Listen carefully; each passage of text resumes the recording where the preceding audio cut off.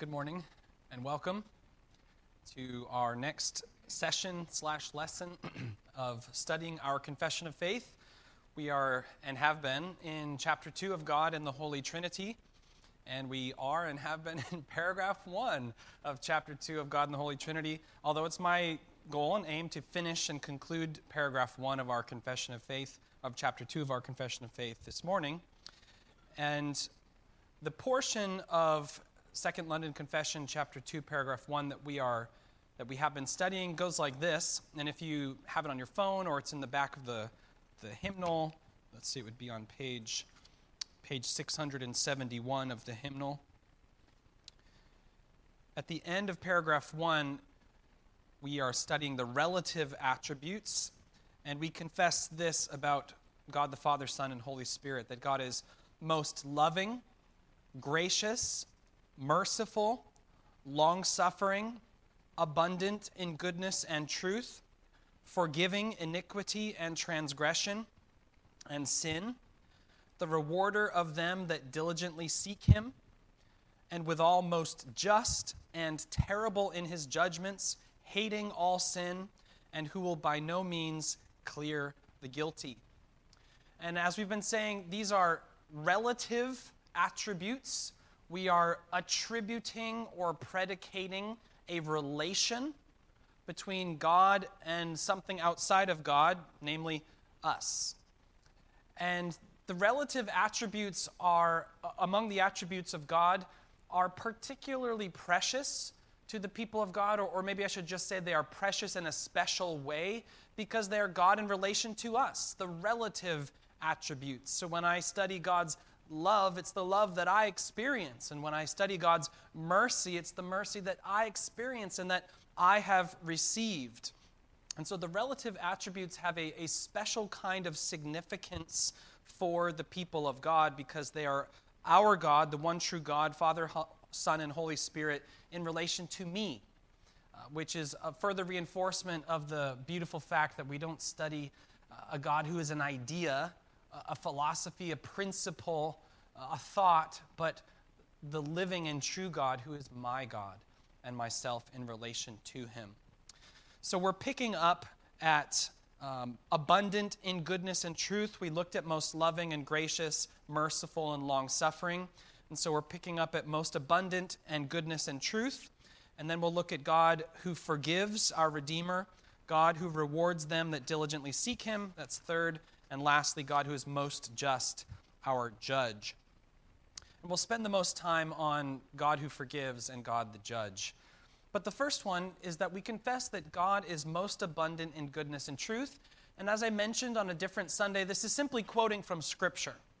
This is not so much systematic theology that collects the teaching of Scripture into propositions, but rather it is simply repeating what the Scriptures say, that God is most abundant in goodness and truth. Man can be good, man can be true or say things that are true, but God is most abundant in goodness and truth. We use that qualifier, that superlative most, to set God apart because God does not subscribe to goodness and God does not align with the truth. Rather, God is the source and the sum of all goodness and truth, and therefore he is most abundant. No one can be more abundant in goodness and truth than God because he is the source and sum, he is the measurement, and all things are good only measured in relation to God or comparison to God.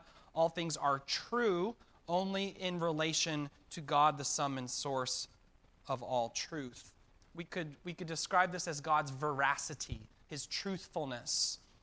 And he is most abundant in goodness and truth, not because he aligns with some abstract truth that is over him and he under it, but because he is the truth. Moving to the second thing, God as Redeemer, or the one who forgives.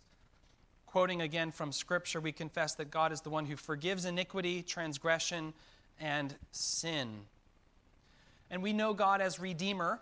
We know God as the one who forgives because God himself took on flesh for us and sustained in that flesh, sustained in body and soul, suffering that liberates us from our punishment, the punishment that is due for our sins. God himself provided all things necessary for the salvation of those who call upon the name of his Son. God has provided forgiveness. No one had to persuade God and move him to be forgiving, which isn't possible to move God to be anything. God forgives and initiated the source and cause of forgiveness because he himself is the one who forgives sins. If we look at the history of the world and how forgiveness and salvation came about, we say, how did this come to be? We find it is decreed and planned by God outside of the creation of the world or before the creation of the world, and it's implemented and effected by God. And what does man do? As we say many times, all we contribute to our salvation is our sin. And God contributes the fullness, everything of salvation by his own decree, by his own initiative, by his own activity and action. And we read of this in many places, but I want to read particularly from Isaiah chapter 53, such a precious passage, verses 4 and 5, where it says, "Surely he has borne our griefs and carried our sorrows. Yet we esteemed him stricken, smitten by God, and afflicted. But he was pierced for our transgressions. He was crushed for our iniquities. Upon him was the chastisement that brought us peace, and with his wounds we are healed." In the Garden of Eden, we don't see Adam and Eve saying, "Please, please, please, won't you forgive us?" And then God saying, okay, I'll make a plan. I'll figure out a way to fix this. We see God immediately proposing to man the means of salvation, which, although revealed darkly in that time, were his initiative. The seed of the woman that will crush the head of the serpent is God himself. He's saying, I will bring about this salvation. I will put enmity between you and the serpent. So from the beginning, God initiates redemption. God himself takes upon himself the cause and the means of our redemption in the incarnation, and God is the one who forgives us. With Israel, God institutes the sacrificial system. He is the one that provides a means where their iniquities can be atoned for, and their ceremonial uncleanness can be wiped and removed from them so that they can live long in the land, so that they can continue to be his holy people in a holy place. Well, we find that in the new covenant, the blood of Jesus Christ, the Lamb of God, we receive a full and final, a perfect and powerful redemption.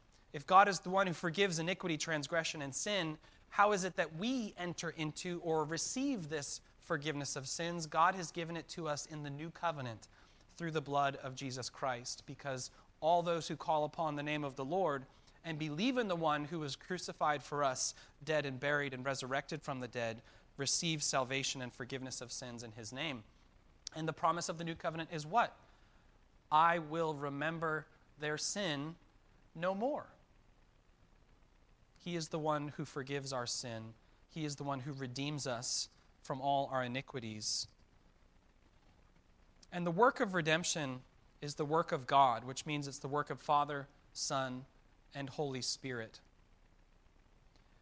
We ought to praise God for our salvation, and we ought to praise God in the flesh, Jesus Christ, for our salvation, in the same way that they did in Revelation chapter 5 upon Jesus' ascension, when it says, "Worthy are you to take the scroll and to open its seals, for you were slain, and by your blood you ransomed people for God from every tribe and language and people and nation." When we think about salvation, what we see from beginning to end is the grace and the initiative of God. What does 1 John teach us? That God's love is most evident to us in the fact that he loved us first, and that he loved us while we were sinners. And so we love him because he first loved us. And he was the one who planned and accomplished and applied our redemption. So remember that the relative attributes connect to titles that God gives himself in the Scriptures. And so the title that we would use here is we call God our Redeemer, or we could call God our Savior. A number of titles are drawn from the fact that our God is the God who forgives iniquity, transgression, and sin. He is our Redeemer. He is our Savior. But don't we think of just God in the flesh, Jesus Christ, as our Redeemer and Savior? Well, he is the one who is the sacrifice for our sins, but God the Father is our Savior. God the Son is our Savior. God the Holy Spirit is our Savior. We just understand that to be done, the suffering and the obedience is only in the context of the incarnation, but the plan and the accomplishment and the application are from God the Father, Son, and Holy Spirit. This is it feels wrong or inappropriate to speak of this so quickly in an almost, not a sterile way, but this is our redemption. We should just stop and sing a hymn, it feels like, because it's so wonderful. Please don't take from my hurried presentation of this as we move through the content any kind of anything that would take away from the glory of what we're describing here. This is everything to us. The forgiveness of our sins as God himself takes it upon himself to free us from our misery and to free us from our iniquity and our transgressions and our sins through his own suffering for our sake, or for us and our salvation as we confess. It's a wonderful and beautiful truth to say, my God is my Redeemer. My God is my Savior. And I did not have to persuade or attract or in any way move him to, okay, fine, I'll do it. But rather, he of his own grace, he of his own mercy and love and goodness forgave me in his Son, Jesus Christ. We'll come back to forgiveness again later when we talk about the justice of God in just a moment.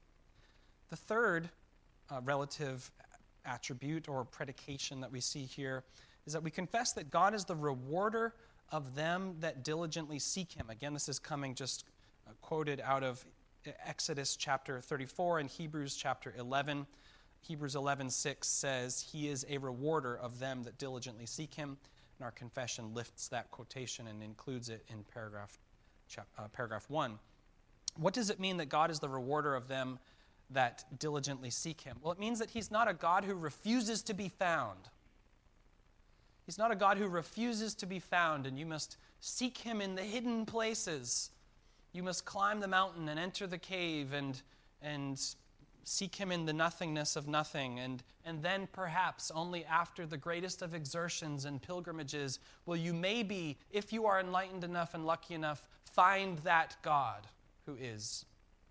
No, he is not the God who refuses to be found. In fact, all creation is an incessant symphony that says, he is, he made the world. And so nature itself is one of the means that it compels man or impels man to look, to seek, to search, to say, I want to know the God that made this good world, this world full of beauty and life, this world full of harmony and order, this world full of symmetry and law and balance and design and intricacy. I want to know the God that made all these things. He's not the God that refuses to be found. He's the rewarder of them that diligently seek him. This also is referring to those who come to him for mercy. Those who diligently say, Lord, please forgive me. Those who knowing God, come to him. He does not hold them back and hold them away and say, no, not you, no, not yet. Rather, he is glad to receive his people who come to him. But we have to make a few qualifications here. Rewarder of them that diligently seek him. This is not affirming what has been called the idea of the noble savage.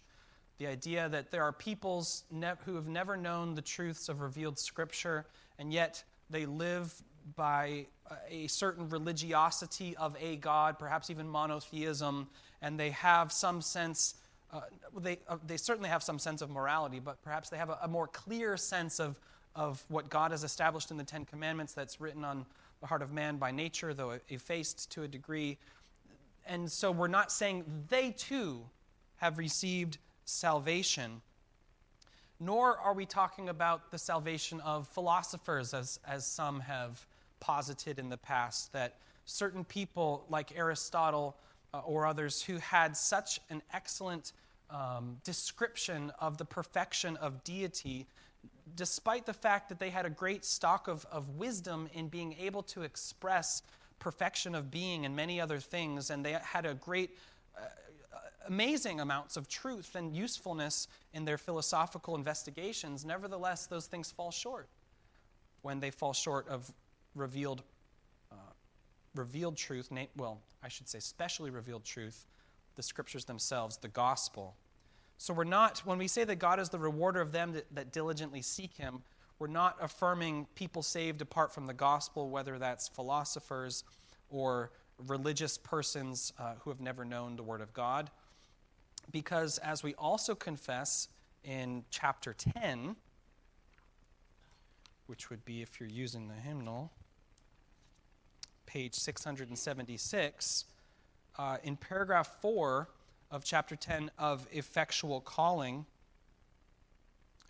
we say this. It's talking about that there are some who hear the gospel and have certain common operations of the Spirit on their hearts, so they feel a sense of conviction. They may even live a somewhat outwardly religious life, but they are not effectually drawn to God. And then it moves on away from people who have heard the gospel but not believed to people who have never heard the gospel. And it says, much less, this is the end of paragraph 4 of chapter 10, much less can men that receive not the Christian religion be saved, be they never so diligent to frame their lives according to the light of nature. That's the light, the knowledge you can get from the natural world and philosophy and deduction, and the law of that religion they do profess. They may be the most faithful in their religion. They may be the most adherent to their religious principles. They may be extremely wise in terms of philosophy and the light of nature. But Jesus said, no one comes to the Father but through me. And so if they do not know the Lord Jesus Christ, they do not receive salvation. They may have much common grace, but they do not have special grace. But God is the rewarder of them that diligently seek him. He is the God who has declared his existence to the world in nature, and he has declared his gospel to the world through his church. And it's our responsibility to bring that testimony to the world and to pass it on and to pass it forward so that the nations will hear. Fourthly and lastly, and we'll spend the most time here, and we'll also talk about forgiveness again under this heading, let's discuss the justice of God.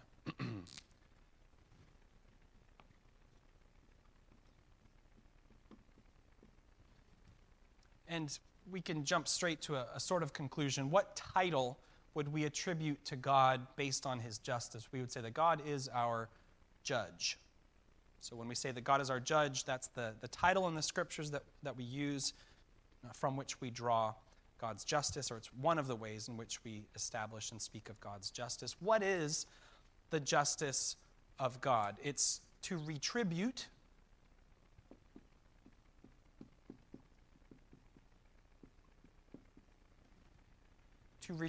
to the creature what it deserves according to God's word.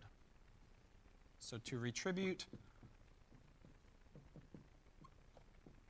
according to God's word. Retribute means giving back. It's a response to something. The creature acts, and God retributes to the creature according to his word, either by grace or punishment.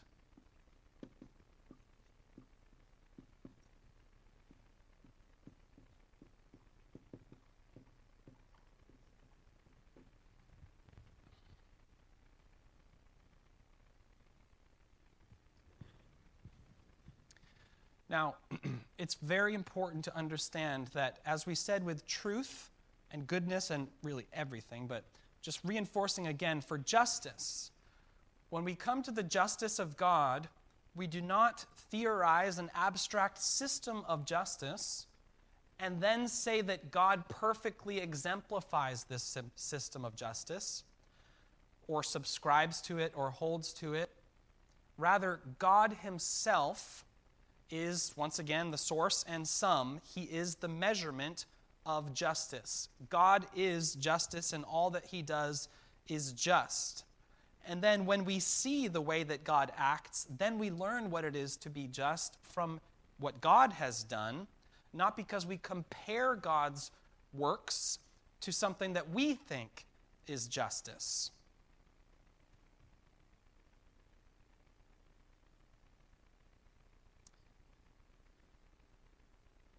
So what God says, notice according to God's word, that's a sort of a limiting factor or a qualifying factor in the way that we're discussing God's justice. This is God's justice with relation to creatures, and he will give to creatures what they deserve according to his word, either by grace or punishment.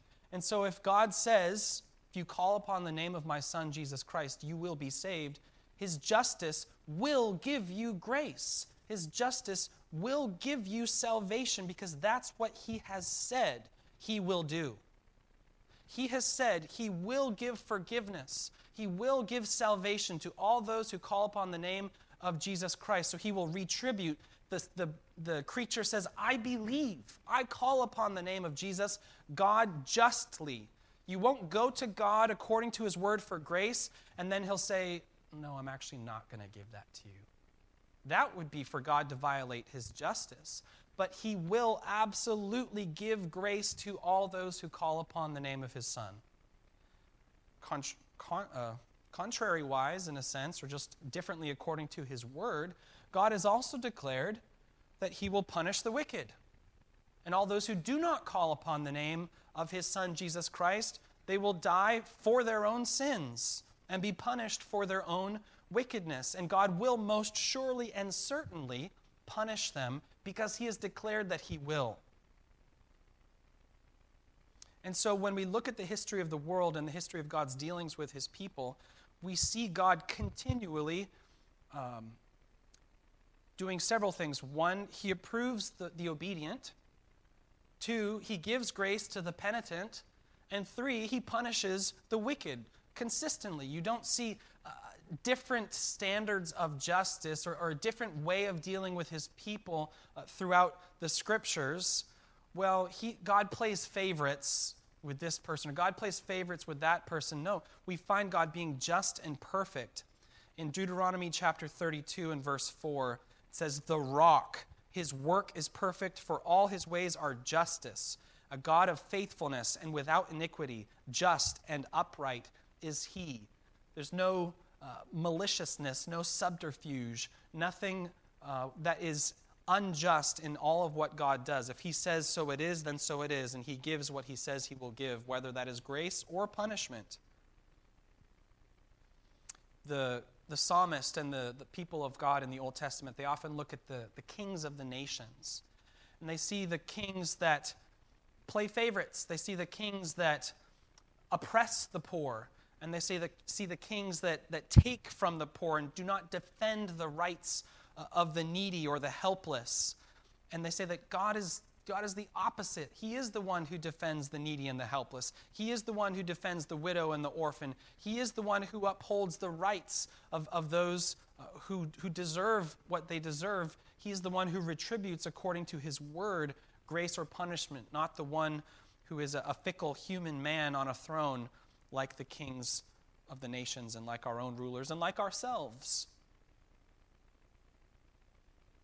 When the Israelites recount, after the return from exile in the books of Ezra and Nehemiah, just really one book, but as they recount their failings, there's a long section in Nehemiah where they tell their whole history. And at the conclusion of confessing their sins and what God has done to them in punishing them through exile, they say, in all this, we have been unfaithful, but you have been faithful. They vindicate God's justice, not that he needs it to be vindicated, but they declare that God was just in punishing us according to his word.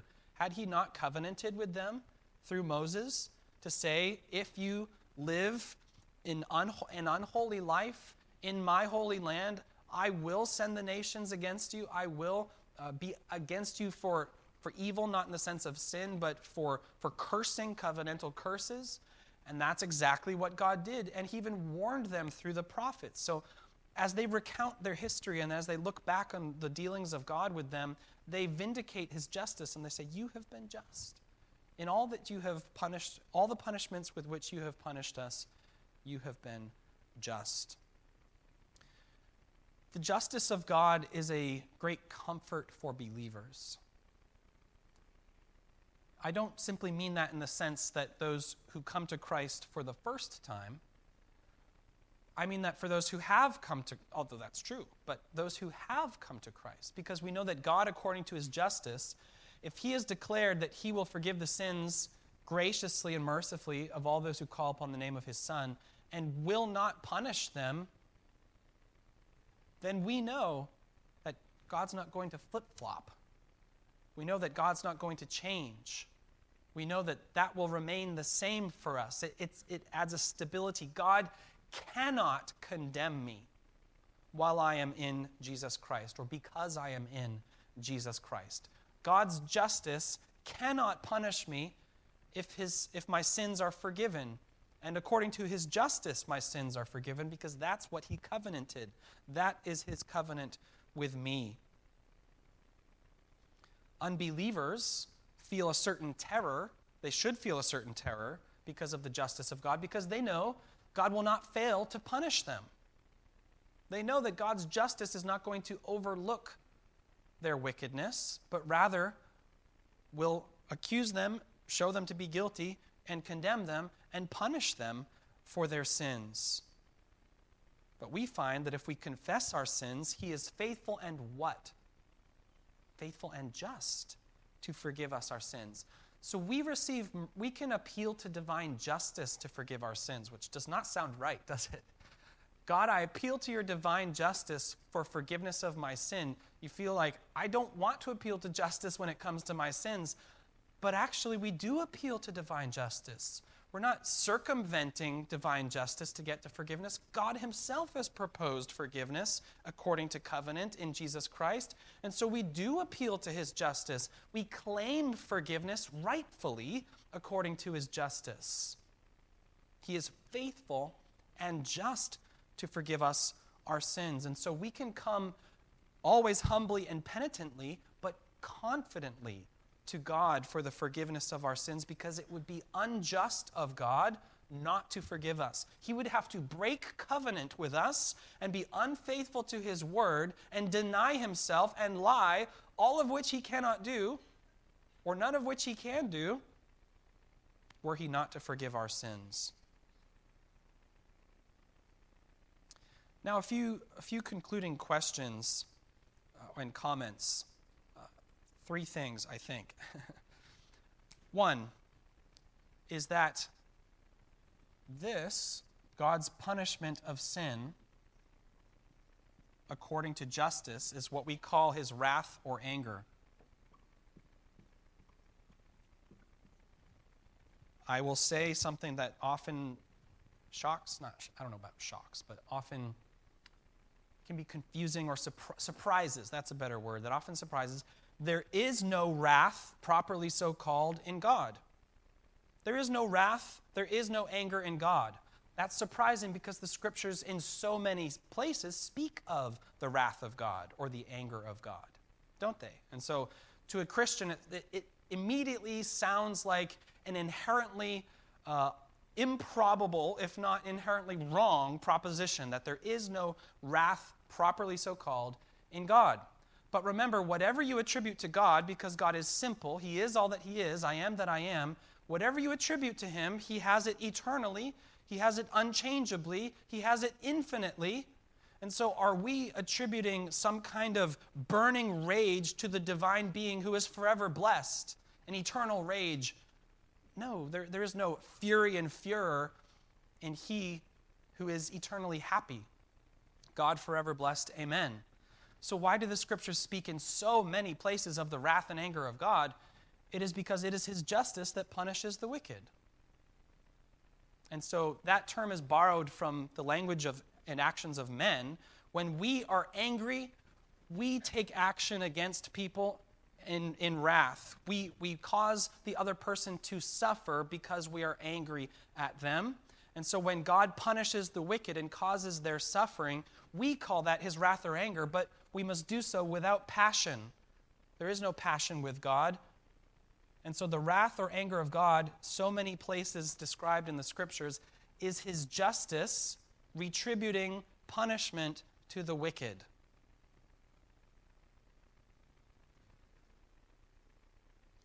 This means, this is the second thing, that propitiation is not a change in God. We talk about propitiation. Jesus is the propitiation for our sins. And it's usually, propitiation is commonly described as turning away the wrath of God. Turning away the wrath of God. That can be truly stated and understood, but it can also be falsely or wrongly stated and misunderstood. So when we say that Jesus is the propitiation for our sins, what are we saying? When we are condemned in our sins and then we are forgiven in the blood of Jesus Christ, what changes? It's very common to think God is angry with me, God is wrathful towards me, and now God, because of the blood of Jesus Christ, has been appeased, and God is no longer wrathful and angry towards me. God is at peace with me. We often think of our salvation in terms of a propitiation that changes God in relation to us. God was angry at me as a sinner, and now God is not angry with me as a redeemed, forgiven believer in Jesus Christ.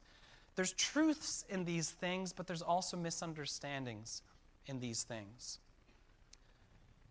God does not change ever or at all, nor can he change.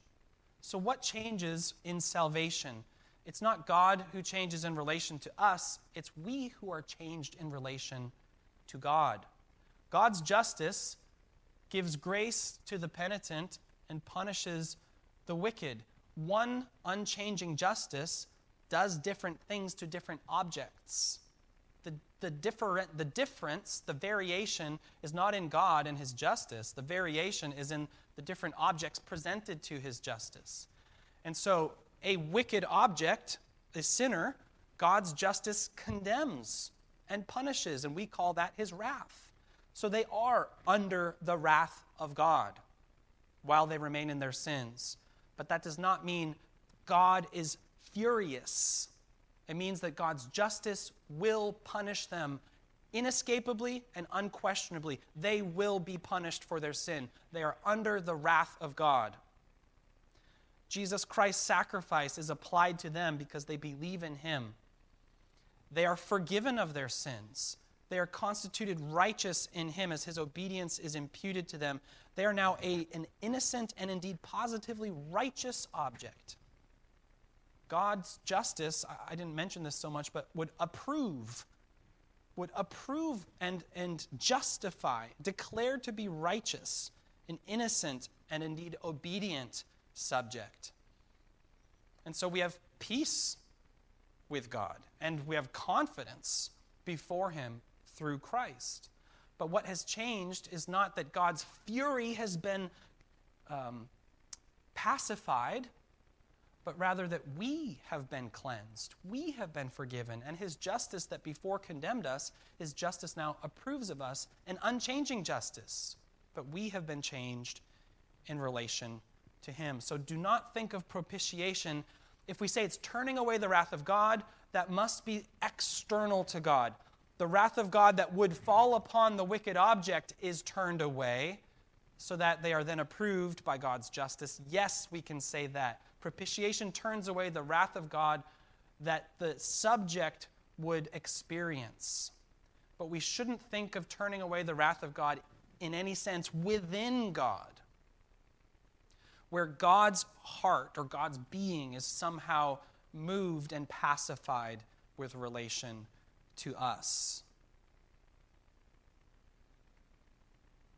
God doesn't get bought off to save us. I'm mad at you, but you've paid me off, so now I'm not mad at you. No, rather, the perfect, unchanging God initiates our salvation. He is our Redeemer, and his justice approves us forgiven in Jesus Christ because we're no longer wicked. The third and last thing is, in what sense does mercy triumph over judgment?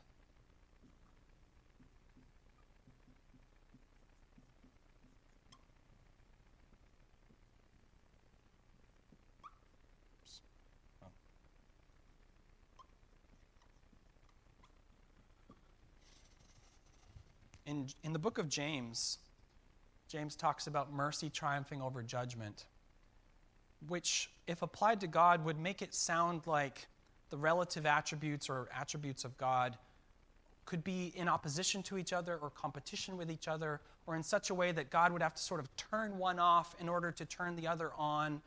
And in order to be one thing, he would have to cease to be another thing. If mercy triumphs over judgment, in the context of the attributes that we've been studying in God, what does this mean? Does this pit God's attributes against one another? Does God have to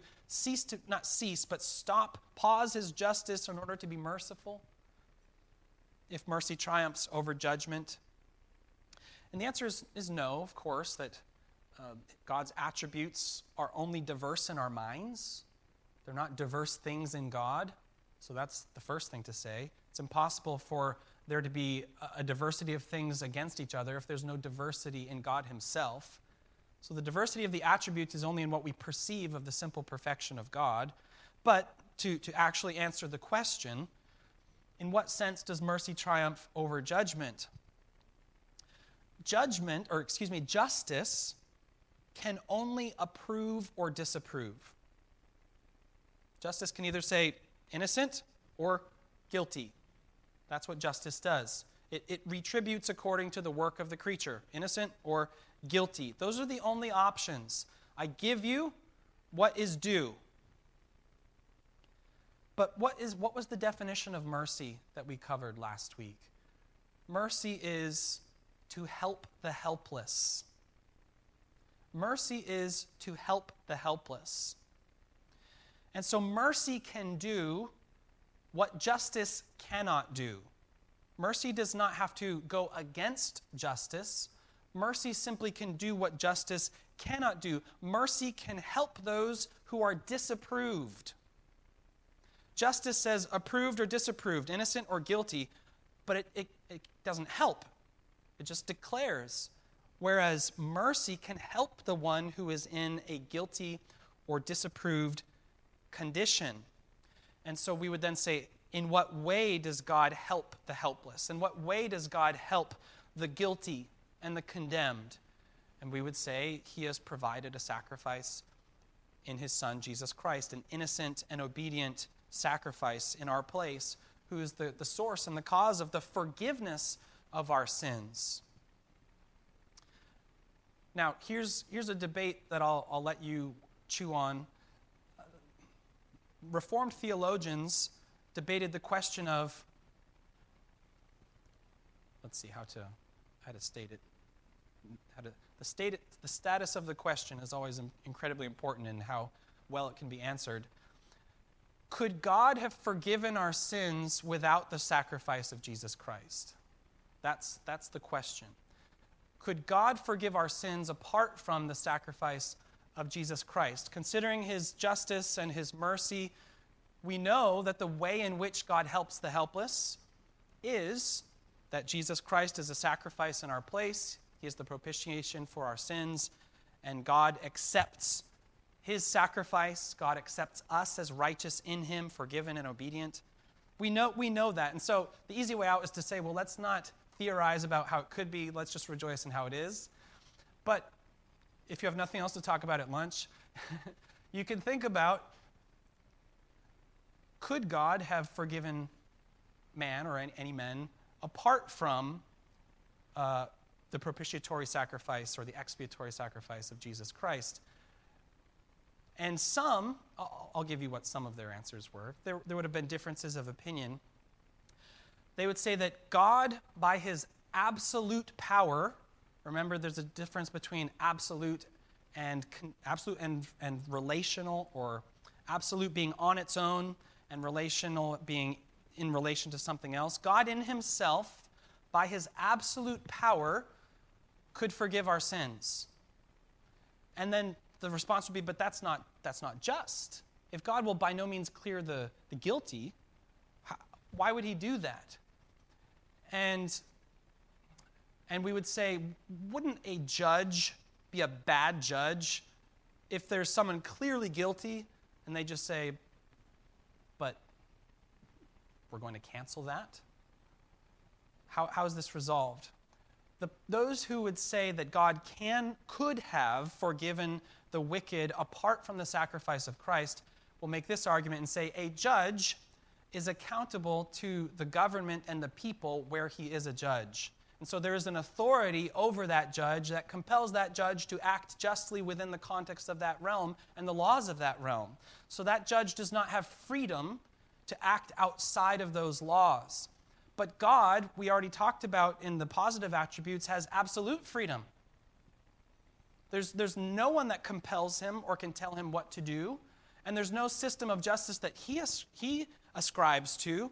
And so, therefore, he, by his absolute power and freedom, could simply say, I will not punish you, because if he is the one offended, he has the right to refuse punishment. The judge does not have the right to refuse punishment because he acts on behalf of others whose rights must be maintained. But if you are the one who is offended, this is why if your wife sins against you or you against your wife, you don't have to make them suffer for it. You can just straight up forgive them because you're the one who's been offended. And so if all sins are ultimately against God, then he, by his freedom and his absolute power, could decline to punish the wicked on his own.